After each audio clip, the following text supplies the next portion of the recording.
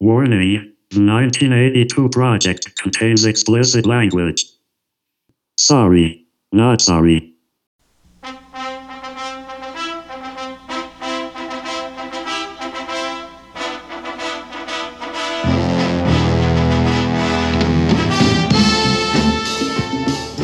I love a good Cinderella story. I love a good boxing movie. Yeah. And as a kid, I loved this movie. This movie. God, yeah. I think I had the poster. That slicked up Stallone. Mm-hmm. I remember seeing like the vein on his bicep and thinking, I want that.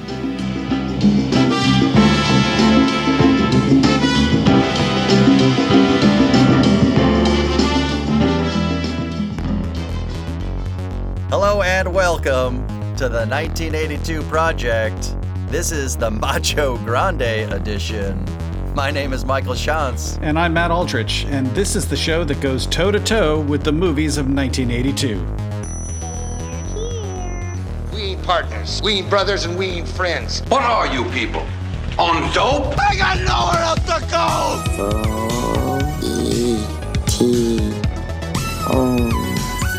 He's a replicant, isn't he? I'm afraid! All right? He likes Wonder Woman. Let's blow it up right away. All right. Black man.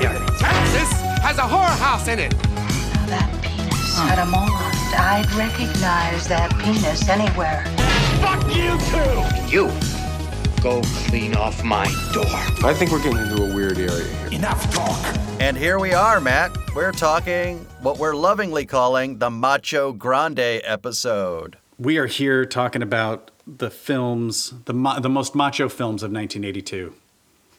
We are talking about Rocky III, we're talking about First Blood, we're talking about Death Wish 2, Star Trek II, The Wrath of Khan, and Conan the Barbarian.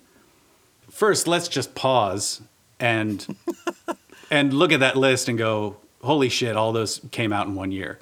In one year, you have that's incredible. The character of Rocky Balboa. You have the first time we see the character of John Rambo. You have the first time we see Conan the Barbarian.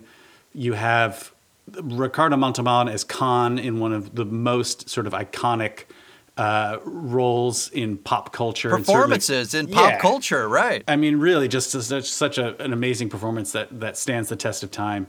And then you have, on sort of the darker side of the coin, you have the character of Paul Kersey from the Death Wish series. Coming back with more bloodlust. Yeah, and Charles Bronson. I think, to me, like, when I say Paul Kersey, like, nobody knows who I'm talking about. But when I say say Charles Bronson, they're like, oh, the guy, everybody the Death knows, Wish right? guy, right? Yeah, it's like that. Like, yeah, totally. So these are the men. These are the men who were going to teach us how to be men. Sadly. These are the guys. It was all right, class. We have a few guest speakers for you today. Yeah. And then enters Charles Bronson with his Beretta pistol. This could take 15 in the clip and one up the pipe, and you load it like this. And I mean, you have these are all warriors, and these are all men who are out for vengeance. Every one of these characters, somewhere or another, is trying to avenge something. He's just another fighter. No, he ain't just another fighter. This guy is a wrecking machine, and he's hungry. Hell, you ain't been hungry since you won that belt. Oh, what are you talking about? I've had 10 title defenses. That was easy. What do you mean easy? They was handpicked. Setups? Yeah, they were setups. They was good fighters, but they wasn't killers like this guy. He'll knock you into tomorrow, Rock. This is a summertime movie. This movie came out in late May. Oh, I remember when it came out. Oh yeah, this movie came out. It's so we're gonna get into the Wayback Machine. It is late May. It is May 28th, and Rocky has come out. Now, Conan the Barbarian came out 2 weeks prior, and the following week, Wrath of Khan comes out. So this is this is a month of macho right now. We are in 30 macho days in 1982, and right in the middle of that is Rocky III, and it. Oh man, I remember this movie coming out. And I probably saw this movie 3, 4, 5 times in the theater. Oh, really? Yeah. Who were you going with? Your brothers, your friends? Yeah, both. Yeah. Probably all of the above. So I probably saw it with my family first, and then you start talking about it at school, and well, let's because the movie theater was within walking distance. Walk down one road, hop a fence, and you're at Man Theaters in Rancho Bernardo. Shout out. a place I later worked, by the way. That's awesome. That's awesome. Yeah. So this is in the pantheon of Rocky movies. Where are we? Where are we now with Rocky 3 story wise? We are in the success portion of Rocky's story, and the excess that comes with that. Right. This movie looks a lot different than the first 2 movies. The first 2 movies are about a guy down and out on his luck, and he gets this remarkable opportunity, and he does something nobody thought he would do, and that gives him the opportunity to try again, and he wins. But those movies have a gritty look to them, right? They're Cinderella stories. And they're Cinderella stories, exactly. But now Cinderella is married to the prince. Right, exactly. Cinderella now lives in the castle, and they still have to make him an underdog in this movie, which is what is like the sort of story gymnastics that they have to go through to make him an underdog again. Is one of the things that stood out to me on this viewing. I was like, wow, they're devoting at least 25 minutes of screen time to get me to believe that he's the underdog, that the world champion is actually the underdog. But what's interesting is within the world of sports, that's a thing. We're in the time of Larry Holmes being the heavyweight champion. I think I got that right. But really what it is it's the golden age of middleweights. This is when I was watching Marvelous Marvin Hagler, who recently just died, Tommy Hearns, Sugar Ray Leonard, Robert Duran. Those 4 guys. And you have the moments where Roberto Duran beat Sugar Ray Leonard. Worked his whole life for that moment, beat him. The next fight that they had against each other was the No Mas fight. Sugar Ray was playing with him in a way, he was so cagey with him. He would not let Roberto Duran fight the fight he wanted to fight. So famously, he kind of quit the fight. He just quit. He said, no mas. And Sugar Ray got his title back. So you can draw an equivalency between, say, that fight and Rocky Balboa losing a fight and coming back. You felt when watching this that the plot it didn't break. Like you were like, yeah, I could see a boxer following that exact arc. Narratively, it's a tough thing to do to make him the underdog again, but in reality, champions lose and they do come back and try to win again. So, I love a good Cinderella story. I love a good boxing movie. Yeah. And as a kid, I loved this movie. This movie. God, yeah. I had the poster. That slicked up Stallone. I remember seeing like the vein on his bicep and thinking, I want that.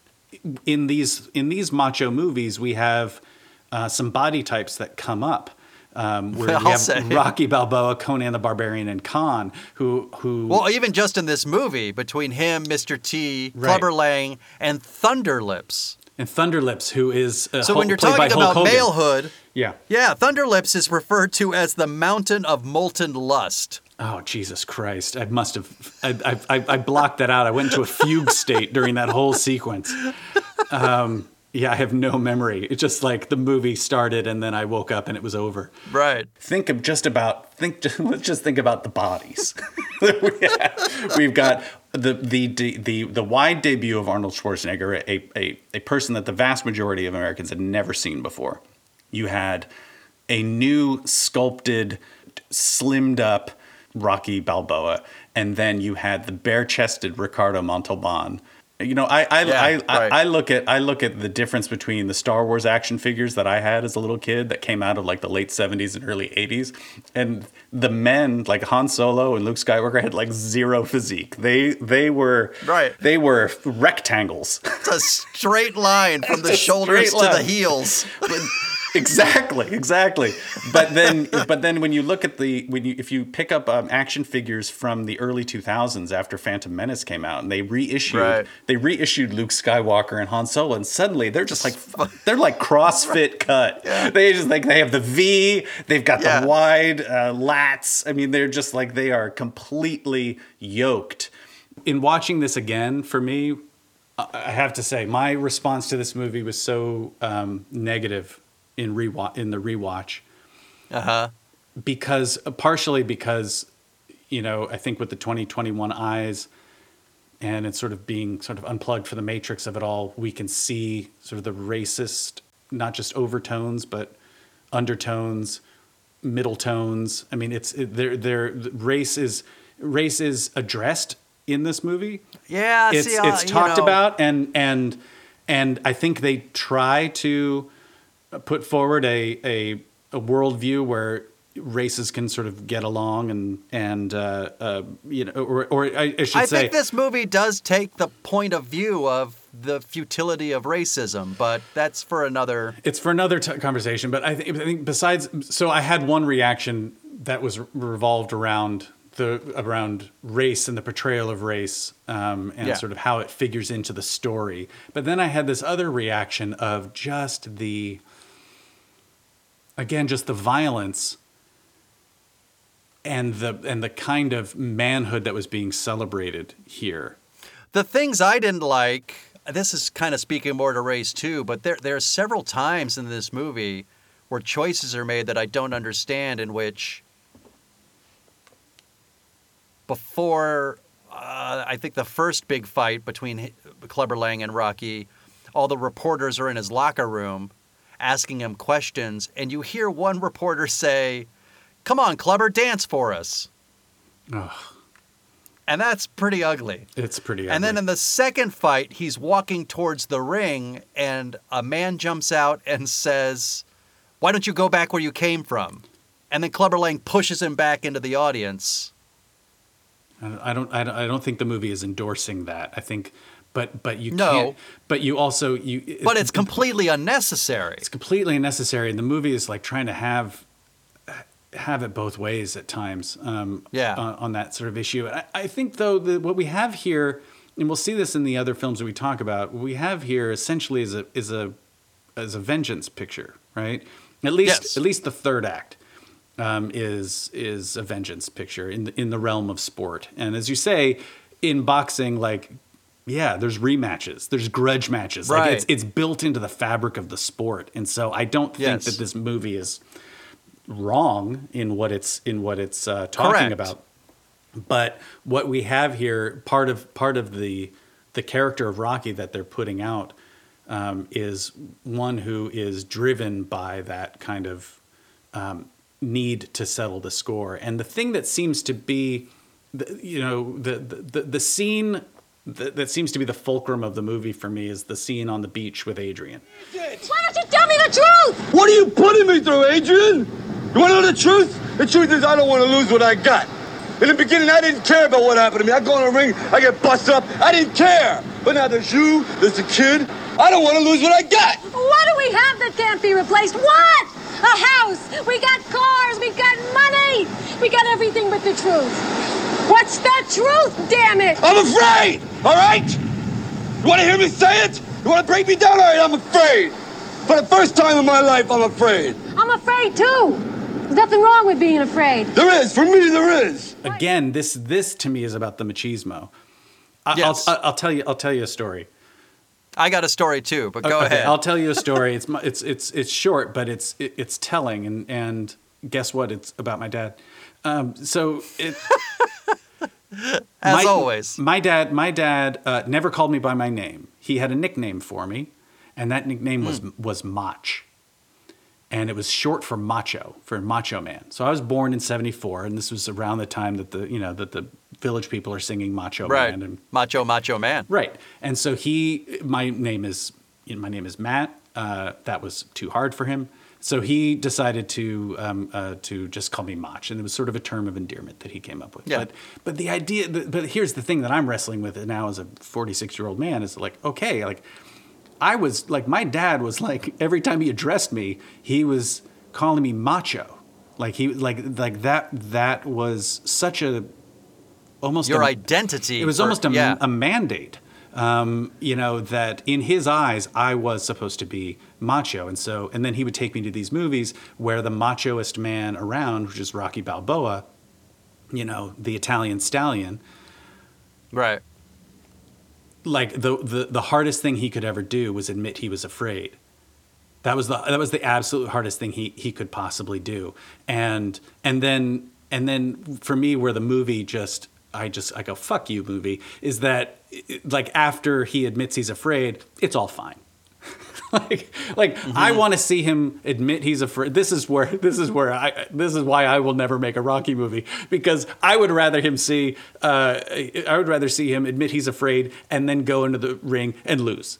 That to me would be a great ending.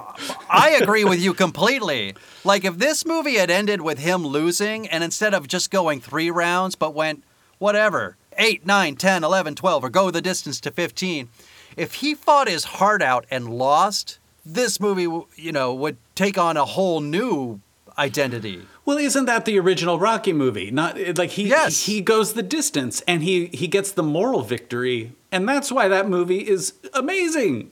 Well, that's why I hedged, like, don't go the distance. What if he gets knocked out? But everybody could see the heart. That's why we loved Rocky, was because he had a level deep within inside him that wouldn't let him quit.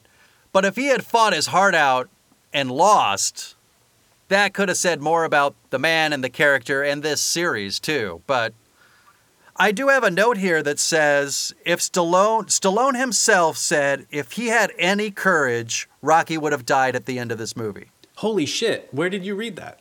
IMDb trivia, I think. It's funny for him to use the word courage. Because we're having the character is somebody who has to admit he's afraid of something. And I think it's fascinating that Stallone himself sees killing off Rocky as an act of creative courage. That would have been the harder thing to say. And instead what we have is a Rocky 2.0, Rocky Balboa 2.0. Yeah. Built for the 80s, a 70s character built for the 80s. Where it's lean and mean, all of the vagaries of the original movie and all of the moral victory versus actual victory, it's all set aside, and we are going to go all in on male victory. Well, and specifically white male victory. Here's my And here's my machismo story for you. When Rocky 3 came out, we went over to the Valencia's house. We would go into he and his brother's room and push their 2 twin beds together into a corner. And that was the ring?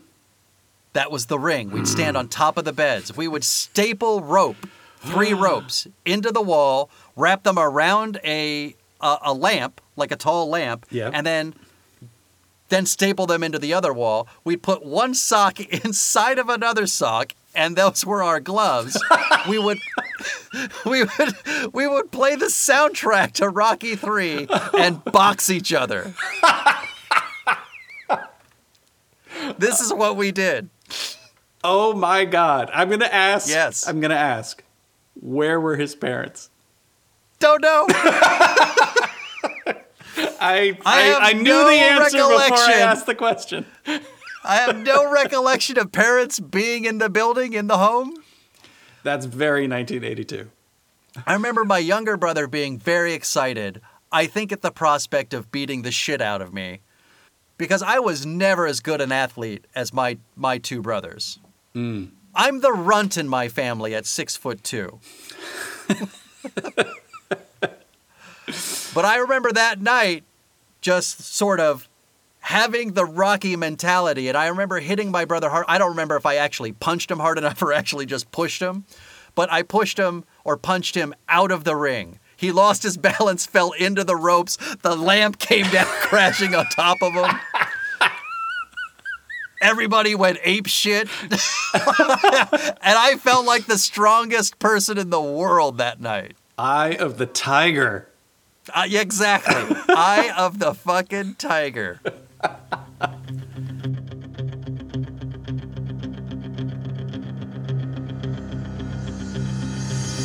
1982 project will be back after these messages.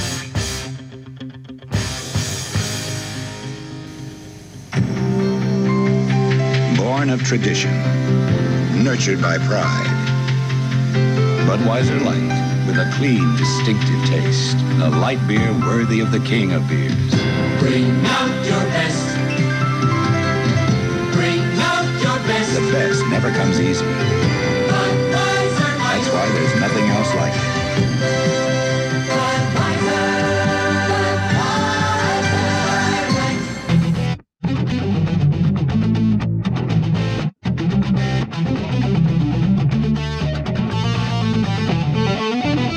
It's time to talk about First Blood. This feels like a late 70s movie made in 82. But not only that, but for me, what's amazing about this movie is that it starts as a 70s movie. And then it transforms and becomes an 80s movie. Okay. For the last act of the movie. It is, for me, this is the movie. Before our eyes. Right before our eyes. When I watched this, I thought, it felt like I was looking at the missing link. We'd finally found the bridge between what a 70s movie is and what an 80s movie is. When you say something is particularly 70s, it has sort of a look that is less polished. It's a little bit more gritty and grainy.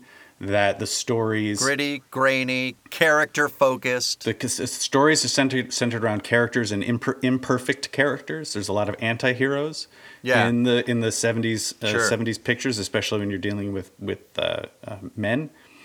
And the stories contain more vagaries, whereas in the 80s, I feel like it takes on a more polished look. We talked about how Rocky himself, Rocky Balboa, kind of 80s up for Rocky 3, and shed the pounds. And I think movies generally shed some pounds. They got down to fighting weight in the 1980s, and the stories were incredibly lean.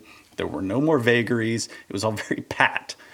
What's amazing to me about this is that while Stallone, on one hand, is commodifying Rocky Balboa and getting him down to fighting weight, he's got this other character that he's working with of John Rambo. And he's not directing this movie, but he's inventing this character. No, not yet. Not yet, exactly. For me, I can see as the character takes shape, when he enters the third act and he's got the bandana on at last, and he's got the 2 straps of bullets across his chest at last, and he's got the machine gun in his hand at last, it feels like, oh, that's the vision of Rambo that we are now still living with. This movie is completely separate from the rest of the franchise. This is the setup for the movie, right? A Green Beret returns from Vietnam. He's trying to find the men that he served with. And he drifts into this small Oregon town and where Brian Dennehy, the corrupt, rotund, like my town. He does nothing but indulge himself all day. He is certainly not there to protect and serve. He sees this drifter and says, "All right, drifter, drift along." Is there any law against me getting something here? Yeah, me. Why are you pushing me? What did you say? So why are you pushing me? I haven't done anything to you. First of all, you don't ask the questions around here. I do. You understand? Secondly, we don't want guys like you in this town. Drifters. First thing you know, we got a whole bunch of guys like you in this town. That's why. Besides, you wouldn't like it here. It's a quiet little town. In fact, you might say it's boring. But that's the way we like it. And I get paid to keep it that way. So my question to you is, when John Rambo decides to cross that bridge, are you on his side? Do you feel he's justified in saying, I should be able to eat where I want to eat? Yes. He is, the movie does it does a good job at doing a very simple task, which is make your hero the victim of an injustice early on. Right. Yeah. And you do that, and we'll buy whatever happens after that. And the injustice is he just was looking for a place to eat, and the sheriff drove him out of town and says, wander on to the next town. Maybe you can find whatever the line was. 30 miles away. Yeah, 30 mile. You should be there by dinner time. Well, this is one of the things I find most fascinating about this movie, because Brian Dennehy as Teasel, he is clearly set up to be the villain of this movie. But the things we're dealing with today, in terms of law enforcement, feel like that cop. Still. Yeah, well, there is something, again, this I think goes to the 70s of it, where police were often depicted as corrupt or on the take in some way. But that's not this guy. No, he's not on the take, but he I think comes from a long line of sheriffs, and I think it's important to think of him as a sheriff in the sense of a Western. Like in the tradition of Westerns, sheriffs are usually these kind of overweight, feckless guys who are just there to keep the peace, not really to enforce laws, but to make sure that the moneyed interests are not bothered with. It's that his power is absolute. Yes. You know, the bloodlust that the character of Teasel has, where he's saying things like, you know, I'm going to pin that Congressional Medal of Honor to his liver. Or I wanted to kill him so bad I could taste him. There's a particular bit of ugliness that I think we're still reckoning with within law enforcement, and it's that.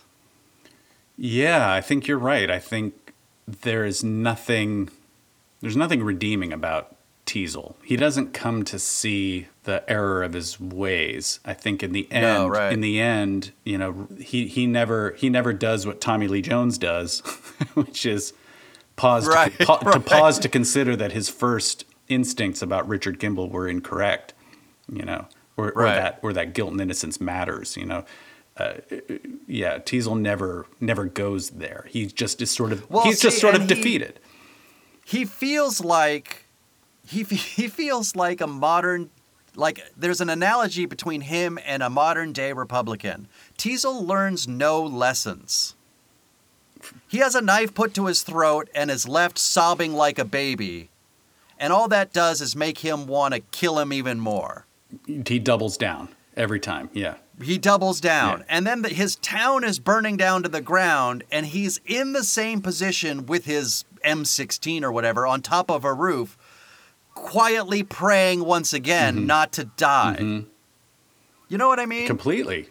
The police brutality that we witness, the glee with which John Rambo is sort of tormented in the jail cell, and, you know, where they sort of hose him down and all of that stuff, does feel very current. It definitely, when you're watching it with 2021 eyes, I felt myself sort of activated in a way that was surprising to me. And it was surprisingly modern to take. And again, the first act of this movie is just your main character suffering one injustice after another. Right.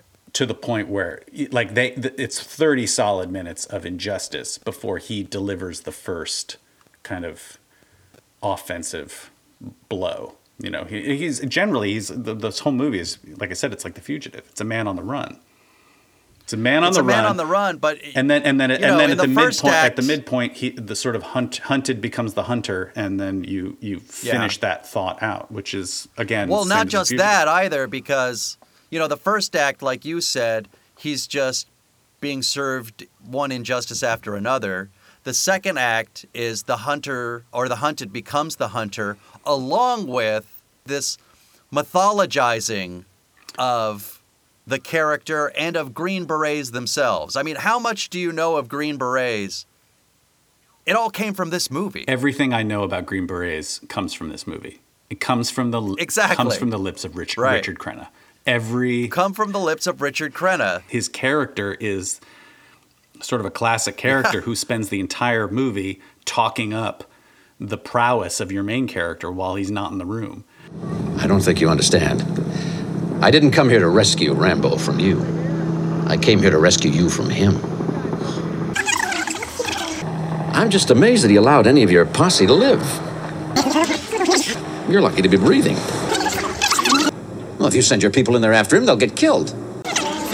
You don't seem to want to accept the fact that you're dealing with an expert in guerrilla warfare. With a man who's the best. With guns, with knives, with his bare hands. A man who's been trained to ignore pain, ignore weather, to live off the land, to eat things that'll make a billy goat puke. In Vietnam, his job was to dispose of enemy personnel, to kill, period. Are you telling me that 200 men against your boy is a no-win situation for us? You send that many, don't forget one thing. What? A good supply of body bags. I was astounded at watching this. I was astounded by how much I was enjoying this movie. I was ready to be very snobbish and very filmy and, you know, cinema-y and sort of look down my nose at this movie. And as I was watching it, I was like, this is sort of a low grade, gritty, bloodier version of The Fugitive. This is one man on the run. This is and I think so much of this movie holds up. The one moment for me where I think the movie is clearly saying he's a hero now is when that truck goes through the roadblock with the soaring music. Yes. At that point, the movie is saying he's coming to town. He's going to start righting wrongs. The movie is saying we are going to satisfy every promise that Richard Crenna made. Right. That's all that's happening. It's like one by one, he is going to do everything Crenna said he was going to do. I still find all of that, because Stallone was smart enough to put the last scene in where the character breaks down. Mm-hmm. And let's not forget that the character goes to jail. Yes. At the end of this movie. He leaves in handcuffs. The movie snaps back to a 70s movie at the very end. So I forgive the movie for indulging in the hero kind of worship maybe that it does because of that last scene. And nobody, by the way, wanted that last scene. Stallone had to keep saying, trust me, trust me, trust me, trust me. If you had told me that First Blood ends with a heart-wrenching monologue where John Rambo cries in the arms of Colonel Troutman, I would have said, like, no, that's not how it ends. It ends with him kicking ass and taking names. And it's like, yes, he kicks ass and takes names, and then he breaks down. Well, not just that, Matt, but you know how many people die in this movie? I'm going to say one? Yeah, I was going to say it's not many, because everybody, he purposefully doesn't kill all those people in the forest and everything. And you could say that death is an accident. Criminally, he might be held liable, but also that cop was actively trying to murder him. Yeah. So this is the guy on the helicopter. To your point of what you were just saying, right? If you were to tell any average moviegoer that John Rambo kills one person in First Blood, and that you might argue it was self-defense, they'd say you're crazy. He kills everybody in sight, right? Right, and that is certainly the reputation that the Rambo franchise went on to kind of make real. Well, yeah, and for good reason. So this is what's interesting to me about First Blood, because the character of Rambo became something we can identify. That's a noun, or even an adjective, going Rambo. Right. Being a Rambo. It's become a caricature, yeah. But that is not present in this movie. True. And the toxic maleness that we're talking about that has now been applied to Rambo is not in this movie, but is there in Teasel. Yes, that he is suffering from that, and that's what's interesting. And that worldview and that way of being doesn't win the day in the end. You know, Yeah. it is Rocky. I'm saying Rocky again. It is Rambo's. It is John Rambo's breakdown in the final minutes of the film. It is his. Right. It is his becoming vulnerable that allows himself to be apprehended. He cannot turn himself in until he says what he needs to say to someone who will listen. And the only person there who's going to listen is Troutman. Right. And that is the whether or not he was right in doing what he was doing, whether or not he went too far or whatever that. Well, clearly went too far. Yes, he went too. Okay, let me back up. He went too far. He went too far. But that speech, I felt it's a good speech. Like when I watched it, I was like, that's a good fucking speech. And I well up every time I see it. It's a great piece of writing and a really good piece of acting. Exactly. And I thought, damn you, First Blood. Like, how dare you? How dare you make me feel the feels right now? Because I don't want to. I really want to hate this movie. Right. I want save it for the sequels. Yeah, I really want save your menace for the sequels. I want to hate this movie, but I can't hate it because it, as you were saying, like it has all of these turns and these reversals of what we expect the movie to have, and that of all the Rambo movies, this is the least Rambo of them all. The first one is the least Rambo of them all, and again, next to, sort of put in a lineup: Rocky, Rambo, Paul Kersey, Conan the Barbarian, and Khan. Right. Of those, John Rambo, ironically, is the most human. The one that we can identify with the most, as he is in this movie. The one that is sort of the most heartbreaking. It was a hard pill to swallow. I was like, damn it, this is not who I thought. This is not the movie I thought I was sitting down to watch. Right. Not the one I remember when I was a kid. And yes, I saw this in the theaters. And yes, I was 7 years old. We're going back to this well of, yes, my father brought me to all these movies. I saw things I shouldn't have seen. I don't think he was doing this out of a love for film and wanting to broaden my horizon. Right. He was not taking me to see the Bergman film that came out that year. He was taking me to see these sort of horrific visions of manhood. But to your point about what this movie also does do to a young mind, because when we saw it, we used to go across the street to David Valencia's house, climb the huge pine tree that was in his front yard, and just drop and hope we'd cut our arms. So that you can sew them together. Like, that was what we did. Yeah. That's how stupid we were as young boys. The 1982 project will be back after these messages.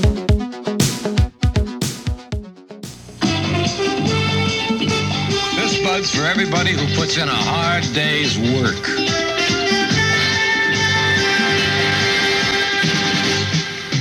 This bud's for you, for all you do.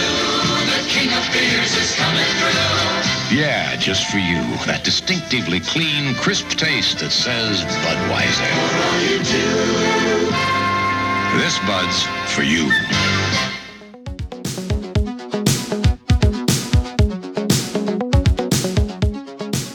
Wrapping this up, is First Blood no salt, grain of salt, or a cup of salt for you? I'm going to say no salt. I think you can watch this movie. I don't think, obviously, it's not a movie for 7-year-olds. I think we've established that. But I think as an adult, you can sit and watch this movie and enjoy it for what it is. I agree with you. I really think that I think it's a no salt movie. I really do. I'm going to officially go on no salt. That it's enjoyable in that it's a story of an innocent man on the run, and for me those stories are evergreen. I can always watch an innocent man or an innocent woman on the run. All right. So can I take it from our previous segment in conversation that you're saying cup of salt still for Rocky 3? Yeah, I believe that Rocky 3 is cup of salt. And I didn't say this before, but I'll relate this story. When I was watching this, I sat down and brought my son came in, and my son's 9. And so I thought, all right, I'm going to watch a Rocky. He's never seen a Rocky movie, so I'm going to put on a Rocky movie. I think that was my exact age when I saw it. There you go. And so in the theater, and so we sit down, and Bill Conti's music comes on, and it's like, okay, and Rocky, and it's like, all right, I'm feeling the feels. I'm like ready to go, and then it goes into Eye of the Tiger. Goes in the montage Eye of the Tiger, and I watched my son, and halfway through the montage, like he was seeing violence, and it was like repulsing him. He was like, oh. Like he was seeing the clips of the fights, and he was like, "Oh, I can't watch this." He didn't even make it through the montage. He just left, and I was like, "Yeah, that's the appropriate response. Like that actually is. You walk away from this movie halfway through the opening montage because it is straight up poison." I'm grain of salt. I'm sorry, I'm grain of salt. I am. You have a higher tolerance, I think, than I do. I think it has more to do with there's too much in the movie that I like that we've spoken to. The fight, I like the fight on the beach with his wife. I like Mickey telling him that he was trying to protect him. I think Burgess Meredith is fantastic in that scene. Yeah. Because I grew up loving boxing and because I grew up in sports, the things that really bother you the most, I am either forgiving of it or excuse as this might be what actually happened. So yeah, forgive me. Grain of salt. I completely forgive you. I don't begrudge you your opinion at all. I'm not here to convince you. Well, and I guess there's a whole second part of it to me because we're two white men. So who the fuck should listen to us? Right. Yeah, the call's coming from inside the house.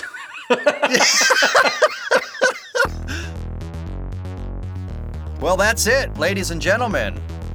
Part 1 with Macho Grande. Part 2 coming up next. Death Wish 2, Conan, and Star Trek 2, Wrath of Khan, right? We're going to do all 3. We are going to do all 3. I think we'll be able to get all 3 out because essentially they're all the same movie. I can't wait.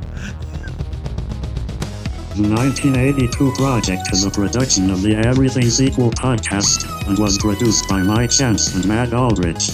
Original music by Emmett Aldrich and Murphy Aldrich. Follow us on Facebook, Instagram, and Twitter. I pity the fool.